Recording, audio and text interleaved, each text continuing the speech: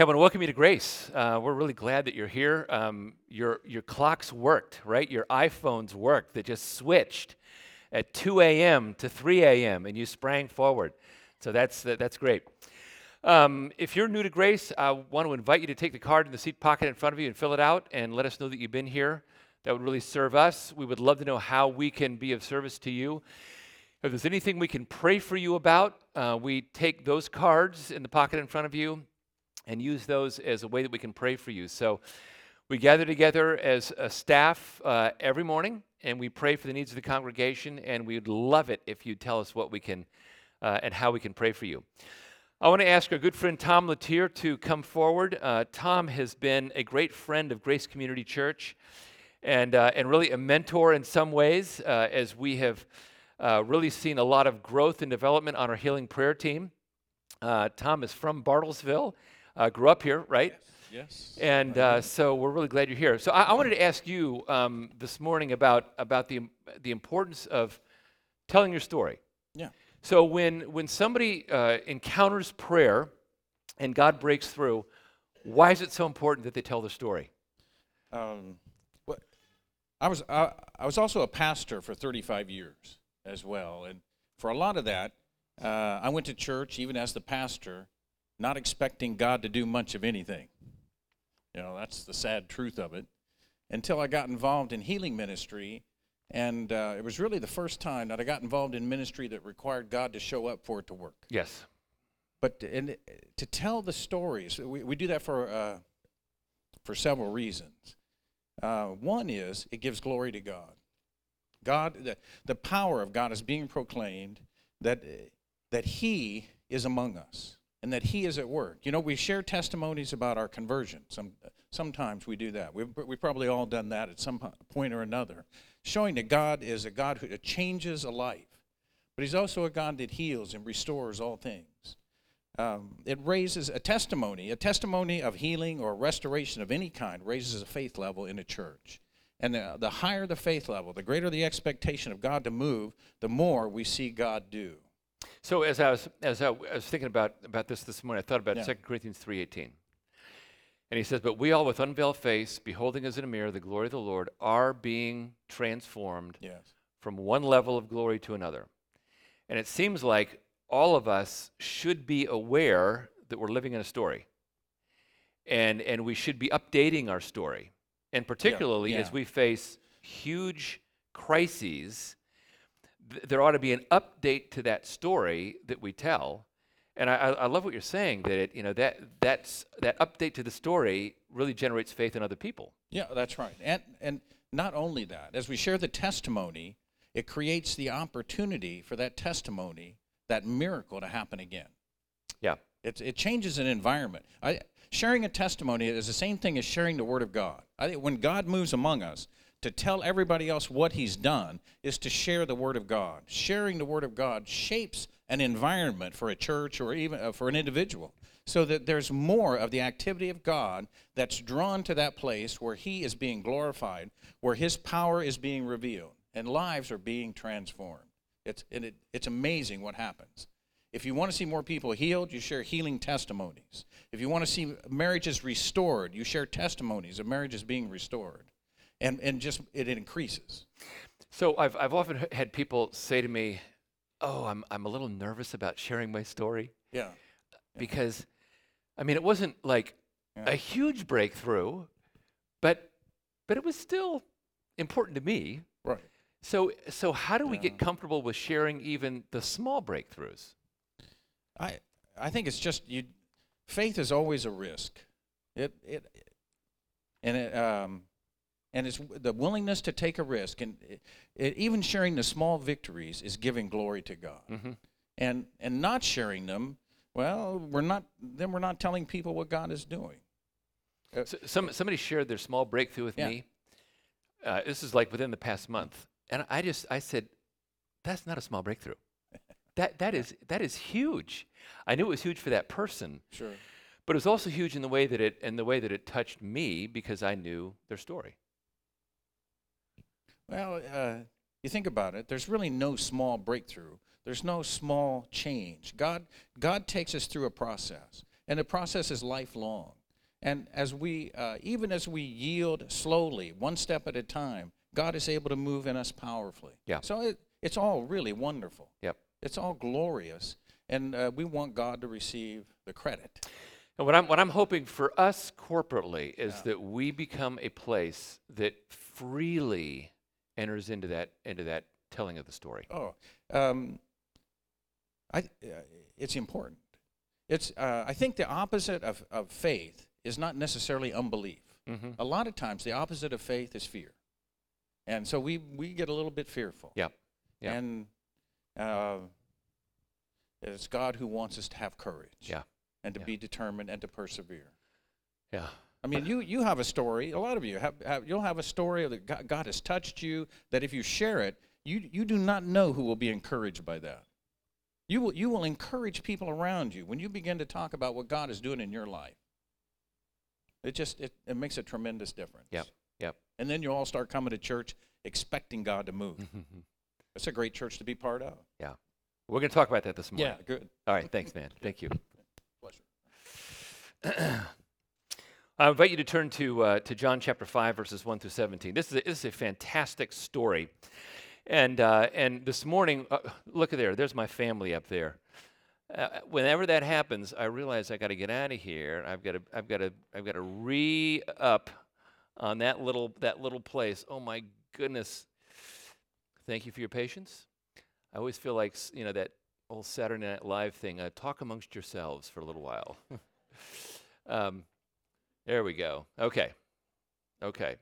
Not that I didn't want you to see my grandkids. I'm always pretty proud of my grandkids. This morning we're going to talk about choosing to receive Jesus' love. And I love this story because basically what John does is he gives us a very good lesson from a bad example.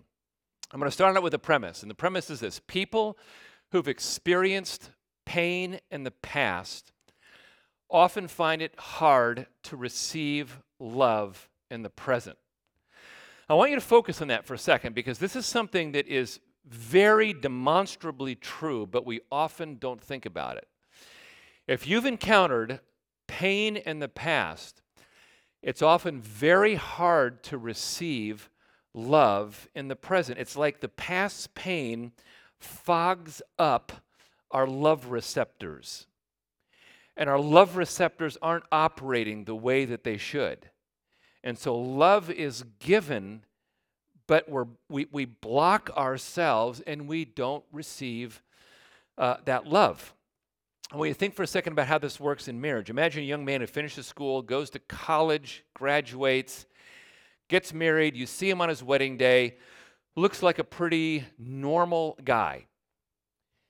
But there's lots of pain in his life. And as his marriage begins to progress, some of that past pain hinders him from receiving love from his spouse. When he was growing up, his parents may have been very demanding, very controlling, very inattentive perhaps to his needs. And so he grows up with this sense that if anybody praises him, it's a demand to perform. So he gets into his marriage, and his wife says nice things about him. And he tenses up, and he feels like, I got to discount that because that's controlling me. That means I've got to perform for her. That kind of thing happens all the time. All the time. Or imagine how this works in a work relationship. Imagine a corporate setting where there are 6 people on a project team. And those 6 people on the team are doing pretty well. At least 5 of them are. But there's a 6th that whenever you say anything about his performance that's good, he discounts it. He downplays it. He makes it sound like no big deal. And what happens on the team is that praise is interpreted by him like, well, okay, that really wasn't good enough, but and I need to do it better. It's like the past pain in his life has prevented him from encountering present love. This is also very true in our relationship with God. If you have encountered any pain in your past, and we all have, It's very easy for the pain of our past to put a wall up between us and God. And so we interpret that pain in our past as being something that blocks us from receiving the love of God. Happens all the time with people. That's the core story in John 15, 1 through 17. We get to see a man who has been paralyzed for nearly 4 decades. Devastating pain. And there are hints in the story that he's had pain before he got paralyzed. And he's at a place where he's in this tremendous pain, and Jesus breaks through in an amazing way, and yet he can't receive that love. And we're going to learn some good lessons from a bad example. Now, I will tell you that this story ends awkwardly. It does not end cleanly. It's not and they lived happily ever after kind of a story. Not at all. And the reason why I think John makes it end awkwardly is so that we will confront ourselves and ask ourselves the question, are we the kind of person who allows past pain to hinder present love? I have to tell you, this is really a relevant issue. As I was preparing the message, I had 2 people call me in the same week. 2 people call me, and their issue was this very issue. It is a big deal. So let's start with a story. We begin with Jesus pursuing love, and as chapter 5 opens, it opens with this story of the lavish love of Jesus. Verse 1, after this, there was a feast of the Jews, and Jesus went up to Jerusalem. Now there is in Jerusalem by the sheep gate a pool. In Aramaic, it's called Bethesda, which has 5 roofed colonnades. In these laid a multitude of invalids, blind, lame, and paralyzed. I need to give you some background on this. The Jews were required to go to Jerusalem for the 3 feasts that took place in the fall, which were the Feast of Trumpets, the Day of Atonement, and the Feast of Tabernacles. We don't know exactly which feast this was, but it was probably the Feast of Tabernacles. Now, the Feast of Tabernacles, the people in Jerusalem were all the people from all around were coming to the hillsides around Jerusalem, and they would set up tents, and they would remember when Israel was wandering in the wilderness for 40 years. I don't know if you guys have been to family camp, maybe someplace like a Pine Cove or a Branson family camp. But if you know the way family camps are, there's a culture in a family camp. And the kids are running around and the families get to see each other. That's what the Feast of Tabernacles was like. It was a wonderful reunion of family friends who were coming from all around. I think Jesus probably came to this feast alone. Remember, this is early in his ministry. I think he probably came to this event solo, and I want you to notice what he does when he arrives. He leaves the celebration on the hillside. He exits the city of Jerusalem, the city gates of Jerusalem, and he goes to what really amounts to a pagan healing shrine. Why would he do that? Why go to a pagan healing shrine? Because he wants to minister to people who are in pain. As he goes to this healing shrine, we see 5 marks of his love. Now, here's the healing shrine. I'm going to show you multiple pictures of this, but this is a model of the healing shrine, and you'll see the pool of Bethesda up there on the screens. He's going to a pagan healing shrine because he wants to show tremendous love. And the first mark that we see is that Jesus moves toward people in grace. Notice the people who were here. People who are sick, blind, lame, and withered. Now, most Bible versions don't have the end of verse 3 and the beginning of verse 4. The New American Standard does, but let me read what the New American Standard says. These sick people were waiting for the moving of the waters. For an angel of the Lord went down at certain seasons into the pool and stirred up the water. Whoever then first, after the stirring up of the water, stepped in was made well from whatever disease with which he was afflicted. Now, a lot of Jews believed in this superstition. They believed it. And John's point here is that it was a myth. So here's a little bit of the background. The Pool of Bethesda formerly was a healing shrine to the god Asclepius. If you wanted to get healed in the ancient world, you went to an Asclepian, and you sought healing at the Asclepian. Well, the Pool of Bethesda used to be that pagan healing shrine. When it was taken over by the Jews, a new myth began to emerge. And the myth was, whenever there is a stirring of the waters, and here's kind of a picture of what it might have been like, whenever there's a stirring of the waters, jump into the pool at that point because the angel of the Lord is there and he will heal you. Well, what was really going on is that there was an underground spring and the water would bubble up in that underground spring. And so this myth began to develop. Oh, I can jump in there and I can be healed. So let's think about this. Jesus could be back at the camp. He could be back enjoying time with his friends, enjoying the wonderful songs that were being sung. Instead, he leaves the city walls of Jerusalem and he goes to this healing spot, really a formerly pagan healing spot, a bogus Jewish healing spot, because he wants to come to people in grace. And I will tell you that is exactly the way Jesus comes to you. He moves toward you in grace. Even in your brokenness, even in your pain, Jesus moves toward you. There was nothing in me that made God say, you know, Rod is such a great guy. I'm going to look down on the little shreds of Rod's goodness, and I'm going to reward those shreds of his goodness with salvation and blessing. Didn't happen. Didn't happen. God looked down on me and he saw my rebellion. He saw my brokenness. He saw my sinfulness. He saw the mistakes that I made.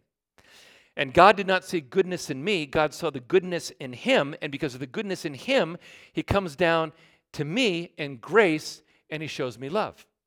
That's exactly what Jesus is doing in going to this healing spot, this pagan, bogus Jewish healing spot. And here's the second mark of Jesus' love. Jesus reaches out and he makes the first move. He makes the initial move. When you look at the model of the pool on the screen, this is a model that's in Jerusalem. You get the impression it was huge, and you would be right. When this was discovered in the late 1800s, they realized this is a very big spot. But the excavations that took place in 1956 made them realize that it was about the size of a football field. So going back to the model, imagine a football field, 100 yards long. Bisecting the football field, there is another series of porticos. So it's like you've got two pools, one higher, one lower, bisected by these porticos. And all day long, people would take their sick and they would drop them off at the healing spot and say, here you are for the day. The water moves. Jump in. I'll see you at 5. Pretty sad place. And so the people who are there are broken. And if you were there, you would see somber, depressed, discouraged people at this healing spot. Now, the way this story functions in the Gospel of John, this is like a microcosm of the world. People in pain, people broken, people with no hope. And Jesus enters that place through his incarnation, and he makes the first move. Now, I say that because of what happens in verse 6. When Jesus saw him lying there and knew that he had already been there a long time. Wait a second. How did he know that?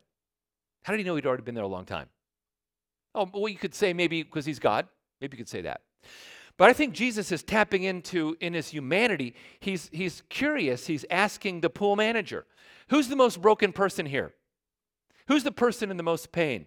Who's the person who's who's got the biggest need. And every person said, that guy there, that guy on that stinking mat, that guy who's paralyzed, he's the guy who's in the most pain. So Jesus makes his way to that man. And that's how Jesus loves you as well. Jesus searches us out. We're part of a broken humanity. So he searches us out. Romans 5:8, God demonstrates his own love toward us, and that while we were yet sinners, Christ died for us.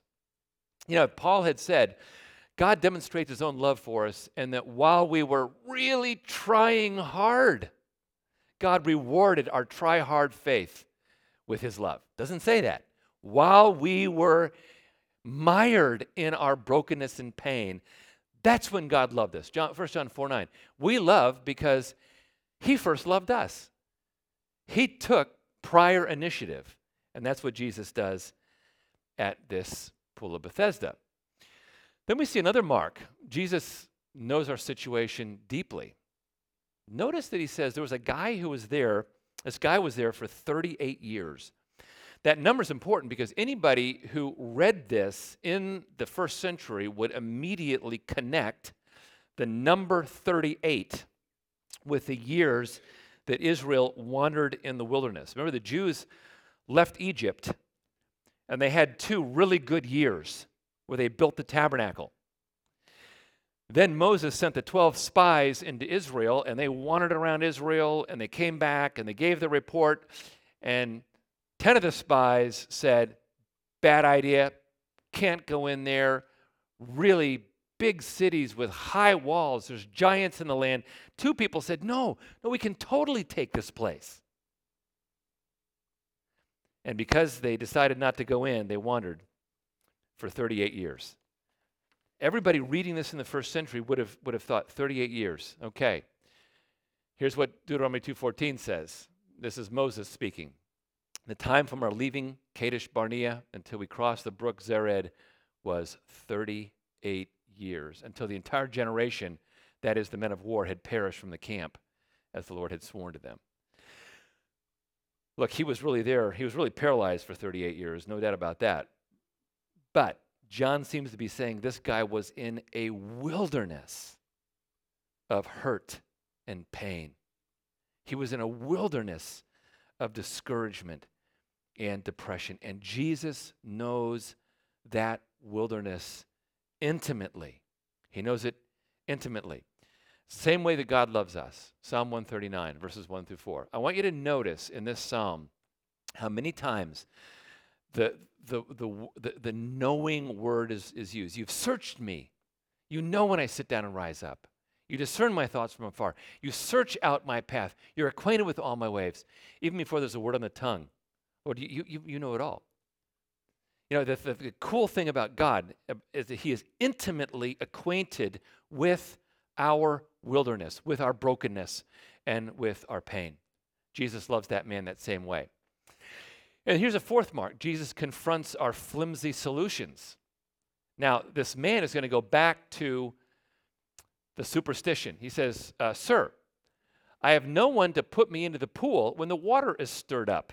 And while another is going, while I'm going down, another steps down in front of me. This man has adopted a human solution that we know is never going to work. You know, his solution was, I've been 38 years paralyzed. There's this healing spot outside of town. I don't know if it works or not. Superstition says that it does. It can't hurt, so I'm going, and I'm going to make this work. Jesus is going to confront his flimsy human solution. So I'm going to ask you, do you have any flimsy human solutions that you use? Any flimsy human solutions? I hope you say, yeah, I've got my little portfolio of flimsy human solutions. One person feels anxiety, takes illegal drugs, realize that exacerbates the anxiety all the more. Another person feels that she's failed at love, so she does things that make her feel even more like a failure at love. All of us have our flimsy human solutions. And amazingly, Jesus loves this man even in the context of his flimsy human solutions. There's a final way that Jesus loves this man. He asks the man to get in touch with what he really wants. He says, "Do you want to be healed?" Does that seem like a strange question to you? Like, obviously, I'm in a healing spot. I get plunked down here apparently all the time. Obviously, I want to be healed. It seems on the one hand like kind of a dumb question. It's a brilliant question. Jesus gives this brilliant question because people who have been in pain for a long time often embrace their disability, both as an identity and as a destiny. Think about what happens if this guy gets well. He's got to go out and get a job. If this guy gets well, he's got to move out of maybe the place where he's living with his relatives and get his own house. He's a grown man. Maybe he's got to get his own place. Maybe he's got to build a different relationship with his family. Maybe he's got to take responsibility for his life that he has not had to take for 38 years. So this is a great question Jesus asks. Do you want to be healed? Do you want to be healed? Do you really want to be healed? Because it will completely change your life. I think Jesus would ask us the same sort of question. Do you really want to be transformed? Do you really want a supernatural breakthrough to your prayer? Do you really want that? Because if that comes, it may mean that you take new responsibility for your life. And honestly, some people don't want to be transformed because they're in a rut that's easy, and so they don't want that transformation. So now the rest of the story is really pretty amazing. Jesus says, "Get up, take your bed, and walk." Get up, take your bed, and walk. 3 commands. Get up, take your bed, and walk. And instantly, neurons in his brain that have not fired in 40 years begin to fire. Neurons up and down his spine that have not been working for 40 years begin to work. Muscles that have been atrophied instantly are made whole. Tendons that needed to be strengthened are now made whole. His ankles are strong. His feet are strong. This guy now has the miracle of instant healing from paralysis. Total game changer for this guy. It radically changes his life. And Jesus is not done. He says, get up, take your mat, and walk. Think about this. In a single command, this guy now has a story. I say he has a story because with the mat, the man now has a story, at least in theory. Let me tell you about these mats. These mats were not cushiony yoga mats that make it easy to do exercise. These were, like the screen suggests, woven mats. And because of the way sanitation worked in the ancient world, these mats smelled, sorry to be so blunt, of feces, urine, infection, and disease. These mats were the kind of things you could smell a mile away. If there was a mat in this auditorium here, everybody would be able to smell this stinking, gross mat. Why didn't Jesus say, throw that darn thing away? Because by picking up the mat and walking, this guy now has a story. People who see the mat are going to say, hey, aren't you the paralyzed guy? Yeah, I can smell by the mat that you were the paralyzed guy. He's got a story now. Jesus just gave that man a story. He is the recipient of life-changing love. The question is, will he receive it? Will he receive it? Sadly, this man resists love. And as I read these verses, I want to ask you the question, does this man seem happy? And at once the man was healed. And he took up his bed and he walked. Now that day was the Sabbath. So the Jews said to the man who had been healed, it's the Sabbath. It's not lawful for you to take up your bed. But he answered them, hey, the man who healed me, that guy said to me, take up your bed and walk. Does that seem strange to you? The story just, it's like, oh, the story doesn't quite fit if you know the rest of the Gospel of John well. A lot of people who get healed in the Bible are hugely fired up. Like, think about the guy in Acts chapter 3. Remember the guy in Acts chapter 3, to quote the song, was walking and leaping and praising God? I could sing it for you if you forgot the song. Guy was walking, guy's really fired up. People so far in the Gospel of John have been healed are likewise very fired up. The nobleman in John chapter 4, very fired up guy. The woman at the well, she's pretty fired up. She's been healed of shame, and she goes back and she tells her story, and people stream out to see Jesus. Very fired up. The guy in John chapter 9, the man who's born blind, he too is extremely fired up. But this man, it's like he's flat, he's dreary, he's dull. Here's why. First, he expresses no appreciation. Where do you hear any expression of thanks? This guy doesn't even pause to ask Jesus' name. Like, he at least could have said, wow, I'm healed. And what's your name? Like, who are you?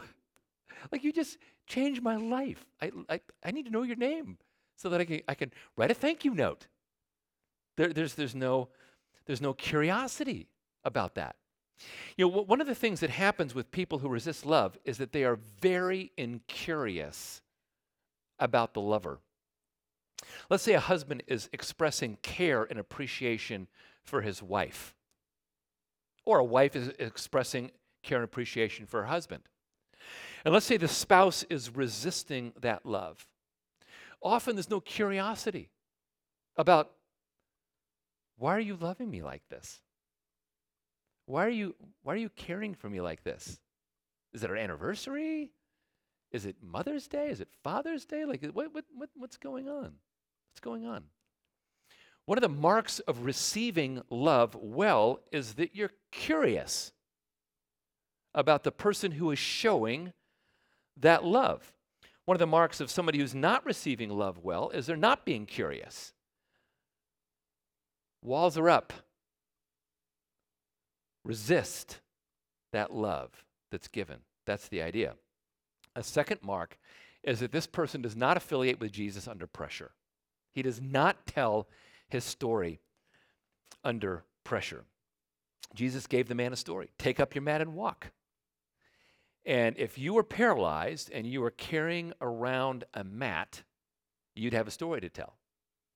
Like, wouldn't you think that people around you would say, get rid of that thing? Well, I can't just yet. Why? The thing smells. Stinks to high heaven. Why? Because the guy who healed me told me to pick it up and carry it with me. Who is that guy? Well, found out his name. His name is Jesus. And that guy healed you? See, he could have entered into the story. He doesn't affiliate with Jesus under pressure. There's no story. The Pharisees confront him and say, hey, pal, you're working on the Sabbath. What's wrong with you? That would have been a great time for him to tell his story. Didn't do it. And then finally, he didn't respond to Jesus when Jesus pursues him again. He's up on the Temple Mount, and Jesus comes to him and says, see, you're well. Sin no more, that nothing worse may happen to you. The man went away and told the Jews it was Jesus who had healed him. So, the thing is, if most of us were the guy, we probably would have said, okay, Jesus, tell me what that even means. I'm not even sure how to interpret that. Doesn't do that. Instead, he goes right to the Jewish authorities. Say, hey, you know that guy? You know that guy that I said made me take up my mat and walk? Wasn't my fault that I took it up. He made me do it. You know, that guy, it's that guy. It's that guy right there. So now the Jews are persecuting Jesus. So there's There's no curiosity, there's no passion with this guy. It's like he has gone from unthankful recipient of healing to hateful informer against the healer. And that's why people are now beginning to persecute Jesus. So if that's the point, let's pull back the lens on the story and see the big picture. What's the main point of this story? Here's the main idea. The Son of God is constantly working in the wilderness of fallen humanity, reaching out toward a broken people, doing love, engaging in supernatural ministry. And we have to ask the question, do I have the eyes to recognize him? What I find amazing about this is the Feast of Tabernacles celebrated the Exodus. It celebrated the wilderness wanderings for 38 years. It celebrated all that. It celebrated the fact that God loves the wanderer. God loves the broken person. It celebrated all that. The Feast of Tabernacles did. So Jesus is going into a place of pain, a wilderness of pain, and he's healing a guy. And the guy resists that love. And because the story ends awkwardly, we have to ask, are we the kind of people who are willing recipients of God's love, or do we resist love? So let's apply this. Three good lessons from a bad example. Lesson number one is, I want you to assess your current love meter for Jesus. Assess your current love meter for Jesus. What's your love like toward him, and what's your receptivity like for his love toward you? All of us have meters in our cars. We have meters that measure RPMs. We have meters that measure how hot our engines are. We have meters that measure how much gas we have in our tank. And it's a good thing for us to assess the meter. I was reading yesterday that when the Model T Ford was built, there was no gas gauge. If you wanted to find out how much gas you had in the car, you had to lift up the seat and pull out the dipstick and find out how much gas you had. I don't want that kind of meter in my car. I want the meter that I can look at. You've got a meter in your life, and that meter is a love meter. And you probably intuitively know how well you receive love from the Father and how well you love the Son, the resurrected Jesus Christ. You probably know what that's like. I know Jesus wants us to understand what our love meter is, because in Revelation chapter 2, verse 7, he says, look, guys, Church of Ephesus, I have this issue with you. And that is, you've lost your first love. Your love meter has gone way down, way low. And I want you to get it back again. He asks them to check their love meter. And so I think it's a helpful thing for us, for you and I, to periodically check our love meters. And what happens when you look at your meter? What do you do first? You just notice it. You just notice it. I noticed that I got a quarter tank left. You just notice it. When you're driving along and you notice you got a quarter tank of gas, just noticing it makes you think, I'm going to have to make a decision in the future, but right now I'm just noticing where I currently am. So I'm going to ask you right now, this very moment, to notice where you currently are. Scale of 1 to 10. How well do you receive the love of the Father? If you're at a 10, way to go. That's awesome.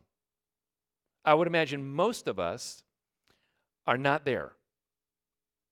If you're down at a 1, 2, 3, 0, I just want you to notice where you are on that gauge. And the thing to do after noticing is not to do yet. Because the thing to do after noticing is to go to the Holy Spirit and say, Spirit, I'm at a 2. I'm at a 1. I think I'm at a 0.5. Holy Spirit, I can't ramp up love for God on my own. I need you to do it. I need you to do it. And one of the great prayers I think to pray is this. It's the prayer that says, Father, will you please help me love Jesus the way you love Jesus. Father, will you please help me love Jesus the way that you love Jesus? That's a prayer the Father loves to answer. So that's the first application. Assess your current love meter for Jesus. Boy, I hope you came up with a number just then, because noticing the number is the key to how you pray to the Father to grow in love. Here's the second application. Be open to a supernatural breakthrough. I don't think this man was open to supernatural breakthrough.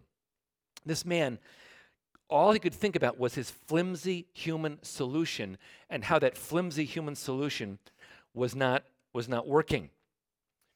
Followers of Jesus who are growing are open to supernatural breakthrough. I want to remind you of a big theological word. Josh gave a word last week that was kind of a big theological word, adoptionism, right?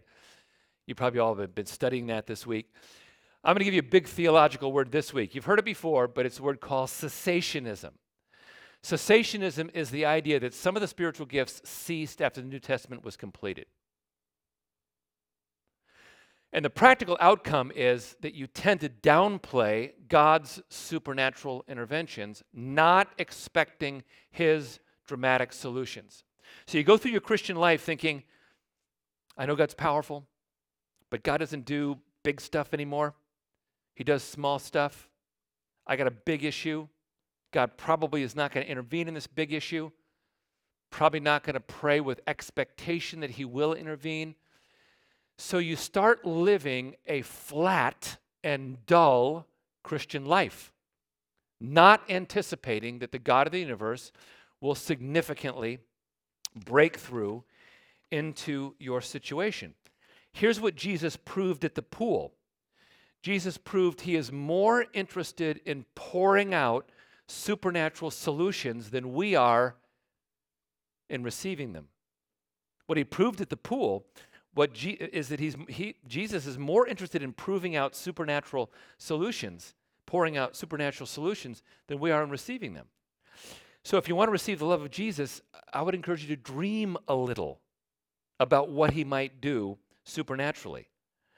Maybe you need healing in a relationship. Maybe you need physical healing. Maybe you need transformation on your job. Maybe you need a transformation in your marriage and your family. Maybe you need a breakthrough because of anxiety and depression. Dream a little about what could be. And then trust the Son for a supernatural breakthrough. If you dream a little, ask Jesus, Lord, how do you want me to pray about this area that I need a breakthrough in? How do you want me to pray about it? What are you birthing in my heart as I pray about this thing?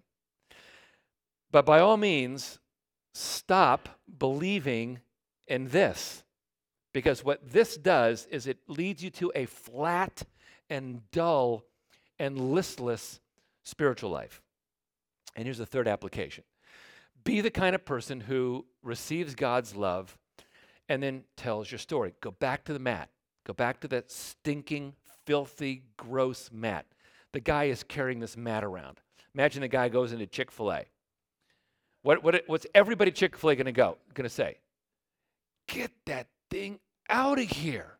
There's a dumpster behind the restaurant. Why are you even carrying that mat? Guy who healed me told me I should. What do you mean, guy who healed you?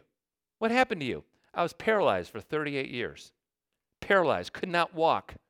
I had to be carted around on a stretcher for 38 years. I was seeking a false solution at the Pool of Bethesda. You know, that place is totally bogus. I was seeking a false solution there. And Jesus came in, and at 3 commands, he healed me. And I'm a walking miracle. And I know you hate the mat, but the mat is a reminder that my life has been transformed. I know it smells, but I'm walking in the joy of this miracle. Can I tell you about the guy who healed me? See, that's the idea. Jesus gives all of us a mat, as it were. So I'm going to ask the question, what is your mat? Because your mat is the story that precipitated your transformation. He uses financial failure. He uses moral failure. He uses restoration of a hopeless relationship. He uses healing after years of frustration. He uses sadness. He uses pain. And that part of your story is that part of your story you don't really want to share because it's uncomfortable and it's awkward. But your mat is that painful place that you get to share after God's transforming grace breaks through. And now your story is all the more poignant because your story is a story of transformation from pain. So let me go back to the big idea. Main idea is that the God of the universe, Jesus Christ, is constantly working in the wilderness of fallen humanity. He's reaching out toward broken people in love. He's doing supernatural ministry. And the question that we have to ask is, do I have the eyes to recognize his love and to receive that love? So go back to the love meter for a second. As we pray, I want to ask you to name that number in prayer and say, Jesus, let's do this right now. Let's pray. I just want you to name the number and say, Father, will you please empower me to love Jesus the way you love Jesus? Or you could pray it another way. Holy Spirit, will you please help me love the Father the way you love the Father?